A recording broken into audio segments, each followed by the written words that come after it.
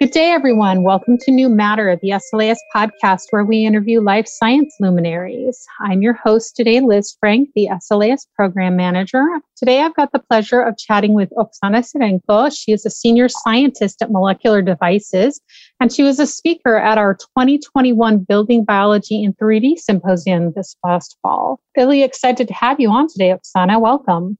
Hello, thank you so much for inviting me here. So I'm Oksana Sirenko. I'm senior scientist at Molecular Devices. And yes, I'm very proud to work at Molecular Devices, the company which creates instruments and methods to facilitate biological research. Lovely. All right. So you told us a little bit about what Molecular Devices does, and we'll go more in depth into that in a bit. But do you think you could answer the SLAS challenge of describing your work at Molecular Devices in 10 words or less? Well, it facilitate biological research, creating new instruments and methods. All right. Nice job. That was pretty good.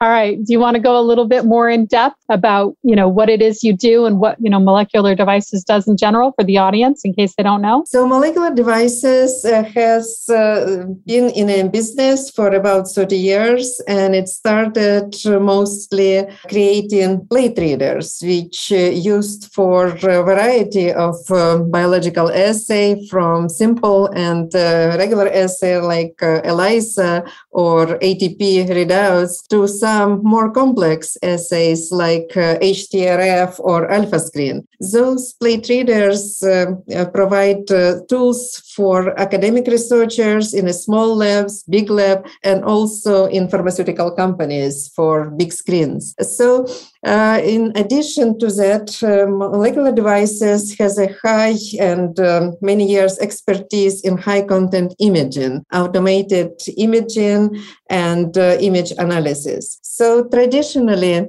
Molecular Devices created this instrument which called Image Express Micro, which enables scientists to take automated images of cells and different biological objects automatically. So you set up the protocol, you put your cell plate there, and then instrument can automatically took images of those cells and with different magnification, different wavelengths, and provide scientists with information about those cells and cells model. So the important part here, so right now, this instrument have been upgraded to more higher quality instrument, which does more sophisticated things. For example, equipped with confocal option, so it can take multiple images in a Z-stack, so it can see through the volume of the objects, and especially it's important for looking at 3D objects and complex objects like spheroid, organoid, and organ-on-a-chip models. The most important thing actually is that it not only provides you high-quality imaging, but also provides you the tool to do sophisticated analysis of those images. So for example, if you look for some complicated biological object like 3D organoid, it can provide you information like how many objects there and what are those size, what's the density, what's the fluorescence signal in different channels, how many cells inside those objects, and what kind of cells are those. Are those live or dead, positive or negative for various markers? And also you can look through inside the cells. You can provide information about organelles like nuclei. So you can define mitosis or apoptosis. You can look at mitochondria and give information about state of mitochondria and oxidative status.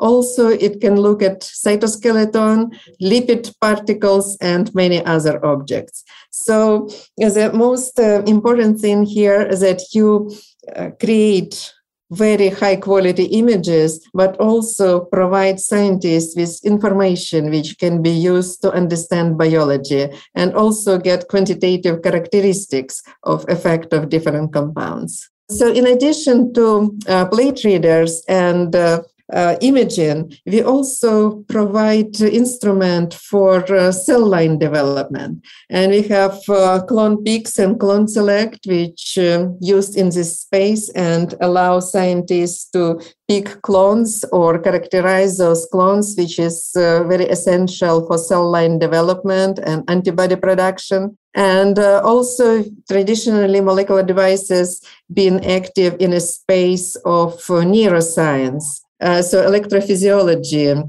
instruments been kind of long legacy of molecular devices. And also flipper instruments, which been around, not the same instrument, but upgrade of the same instrument as long as 30 years and been used in many companies for high throughput, high content screening. That's a lot of really cool stuff that you guys are working on. I've got a bunch of questions kind of related. So you mentioned spheroids, and many SLAS members use these in our studies. But spheroids are often composed of the complicated world of multiple cell types, like with tumor or stromal cells. So what are some of the challenges for imaging that you and your group were able to overcome for high throughput screening? So as you absolutely right. So this is kind of new wave of screening, and why it is important, because it's been kind of shown that 2D biology, which kind of happening on a dish, it's not always represent true complexity of biology. So it may not represent cancer, it may not represent cell migration or a lot of other processes. That's why 3D biology is kind of gaining track, and there is steep rise of publication and also research interest in 3D system. And those are spheroids, 3D organoids, or organ on a chip, and they all provide challenges that you cannot just get image in one focus. So for that reason, you need to use confocal microscopy. So for that, it provides, so the tool which provides more clear imaging there, it's a spinning disc. So this is disc with a small holes which kind of spinning during the acquisition, and they actually modify the light the way that they reduce background very dramatically from the next layer. So if you kind of focus, let's say, in a first quarter of spheroid or in the middle of spheroid, so then kind of if you use normal light, you would see a blur. You will see a blur, just a bright spot and no kind of cell resolution. But if you use confocal microscopy, it rejects background, rejects light provided by different cells, and you focus your visual image on only that spot and that layer which you're interested. So typically, the way to run this assay, you take this stack of images. Let's say you have spheroid or multiple organoids in matrigel. So you start from a bottom of the plate, and then you go up in increments. That increments could be bigger, like 10 microns or 15 microns, or smaller, like 2 microns or 5 microns. So it depends on the researcher and what kind of size of objects they're looking at.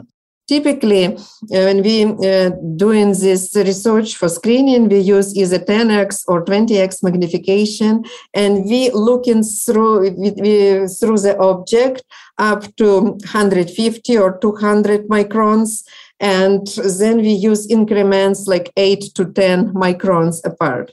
And then when you take this stack, it will be like total like 20 or 30 different images. So you have two options. You either use projection image, so you compress all these images to one, and then you can see it's kind of very pretty images. Some of those kind of you can find on our website. So basically you get 2D image from a 3D object. Or you can actually analyze this images separately, or you can actually use rendering done by software, and you can have rotation of the object in 3D space, and you can see it from different angles, from different sides, and kind of gives you perception. So we also have on our website some fascinated imaging from mimetas plates and kind of near-right outgrowths or sprouting of blood vessels into the tumors. So this all complexity you can see in 3D. And again, most important, not only images, but information which you get. So by using 3D imaging, kind of you want to use tools of 3D analysis.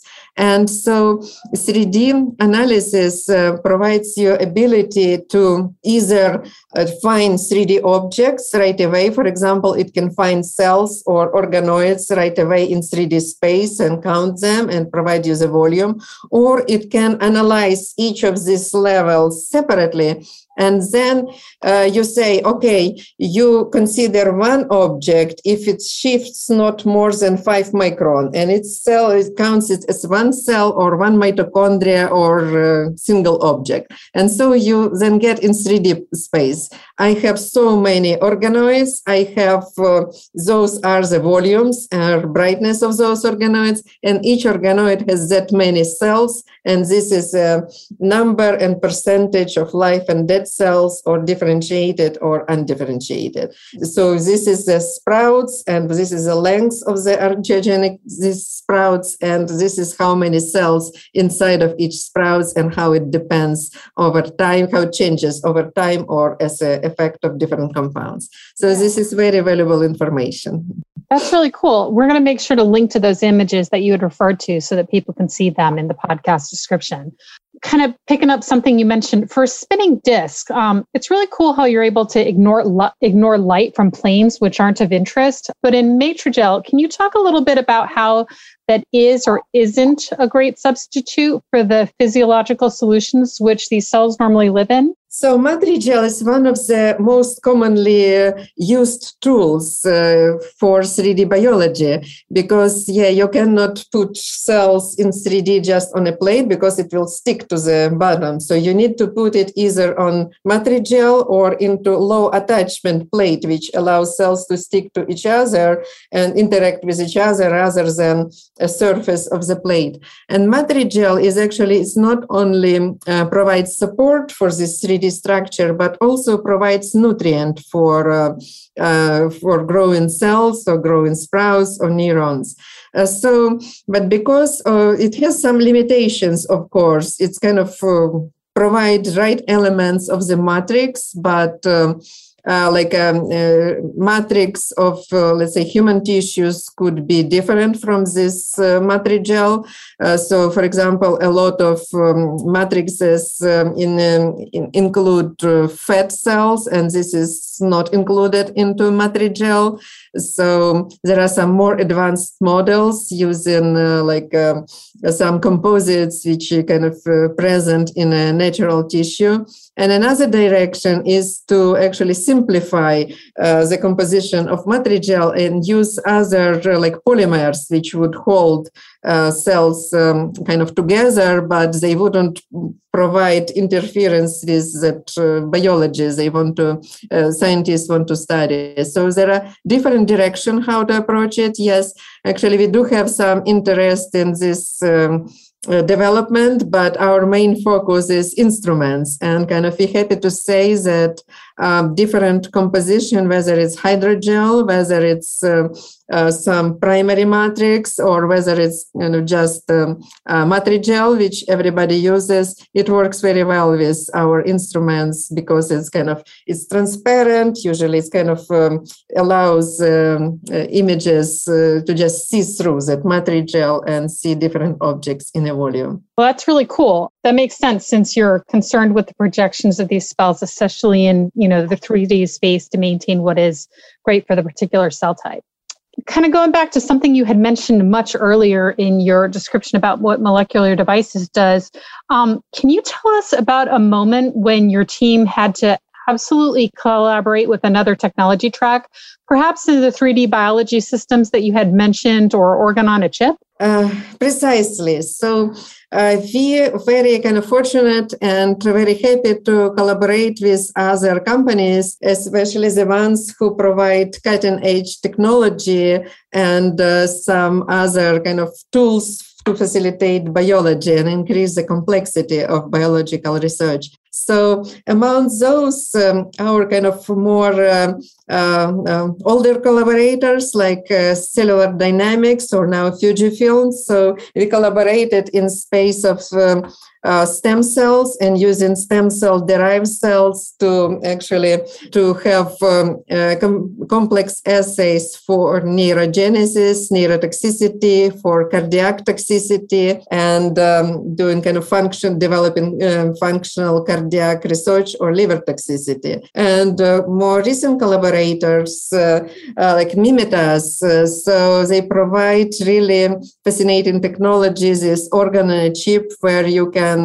combine different cells in a matrix where you can actually mimic a blood flow by creating this gravity flow. And this is we work with them on multiple models, included but not limited to 3D neurogenesis or angiogenesis or cell migration. And we were happy to actually combine our expertise and our knowledge to actually, they create a model which is very complex and very complex to get number out of this model. And we provide tools where you can image it efficiently and you can analyze it efficiently. For example, you have angiogenesis and then you can count how long those sprouts, how many how sick they are, how many cells they have, and how they change as an influence of different, let's say, anti-cancer or anti-angiogenic compounds. So this is really fascinating work, and now we on a new level collaborating with Mimitas because we're trying to do more in the area, not only high content imaging, but also assay automation. And another company I wanted to mention is a stem cell technology. They doing fascinating job about developing method, like standard methods for different very, very complex workflows. Before they were in a business, it's only a very high qualified people could do, let's say, brain organoids, or they can do intestinal organoids. It was cutting edge of scientific work. But right now they provide kit. You just get a kit and you can do your research even without previous experience. So we collaborate with this company as well for their technology and their expertise in 3D biology.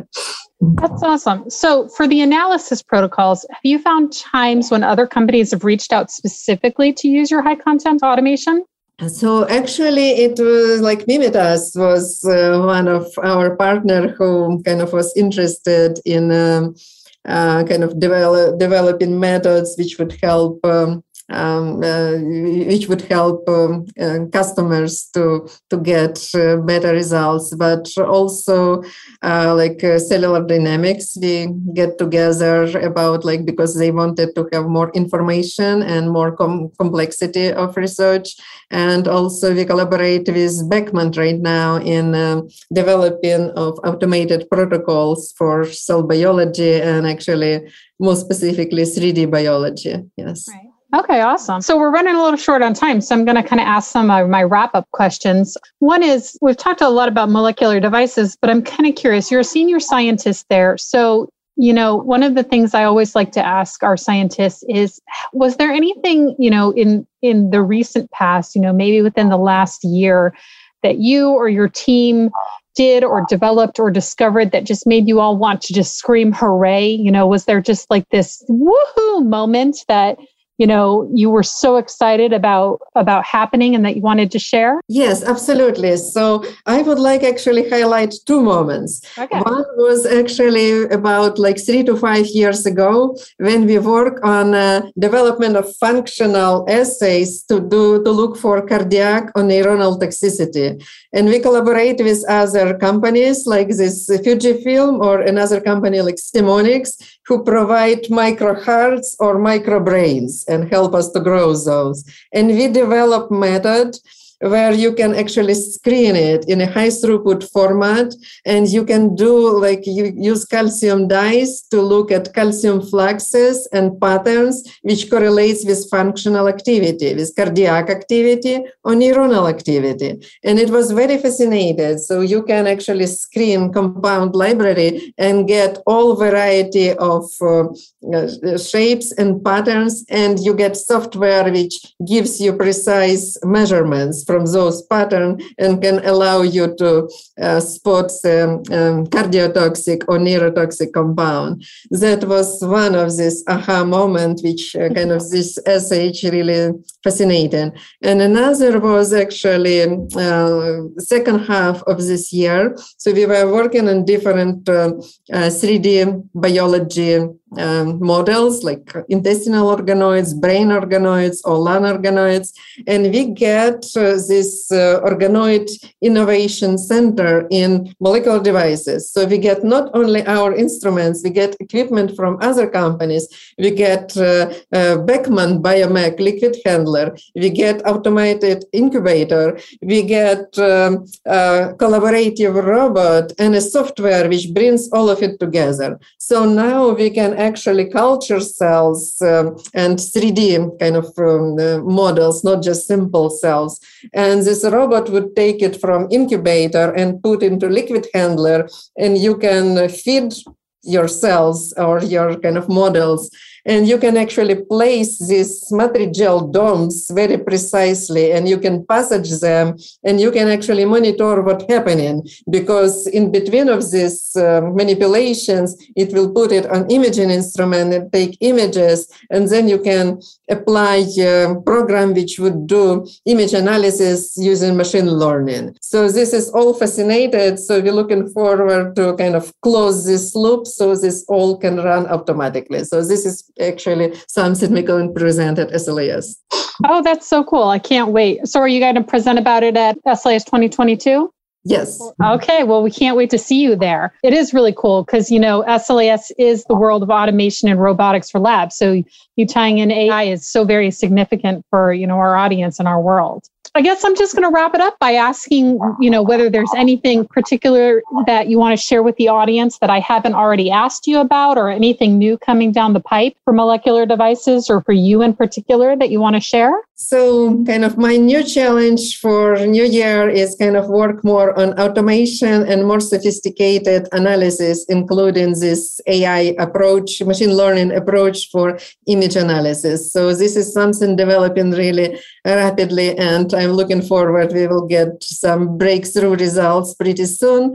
And I'm very grateful to our collaborators who actually work with us to provide us with other tools which help our customers to actually facilitate their research and succeed in their research. Awesome. Fabulous. Well, you heard her, audience. She is going to be at SLAS 2022, our international conference and exhibition, presenting on this work.